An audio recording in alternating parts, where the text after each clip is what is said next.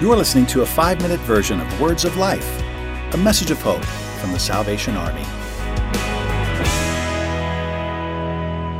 I hope that it has been helpful for you to understand that God does care when it feels like He doesn't.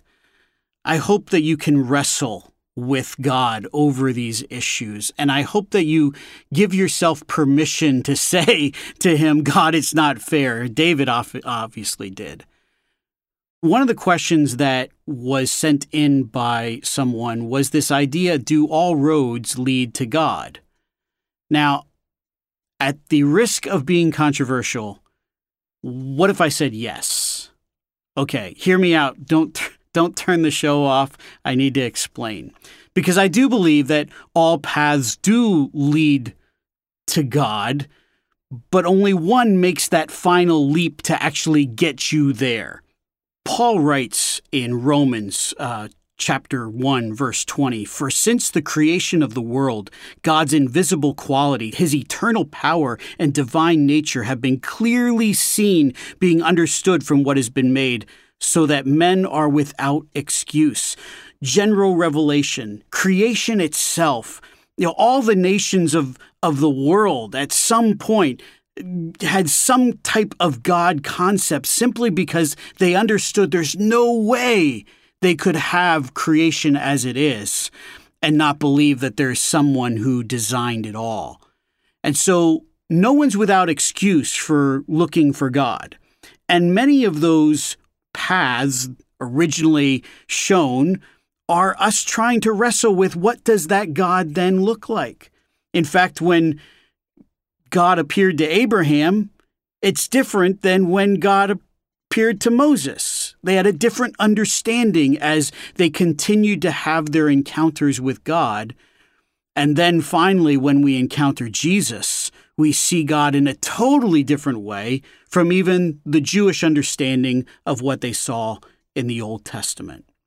So all paths eventually maybe even lead to Jesus. Maybe I should say it that way.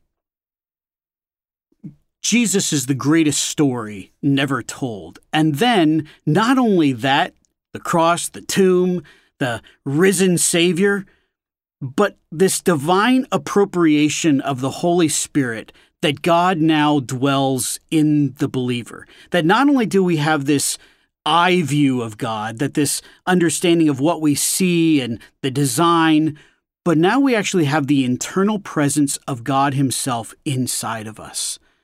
However, the Holy Spirit cannot enter that which is not first redeemed by Christ.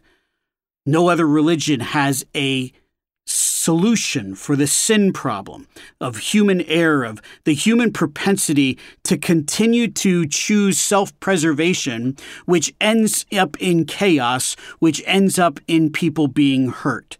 It's only God who can come in and change the believer's heart, and He does it through this idea of sacrifice and through this idea of bringing new life, regeneration through the Holy Spirit.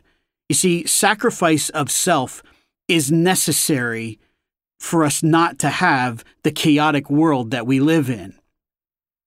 Daily, we must be marked with the cross, for in that our spirit is sealed and we are consecrated, made whole. We are returned to God's image because His presence now again resides in us. The true tragedy of the garden is not the sin. It was the loss of connection. God's Spirit was with them in fellowship, and they turned their back on that fellowship for their own self-initiative.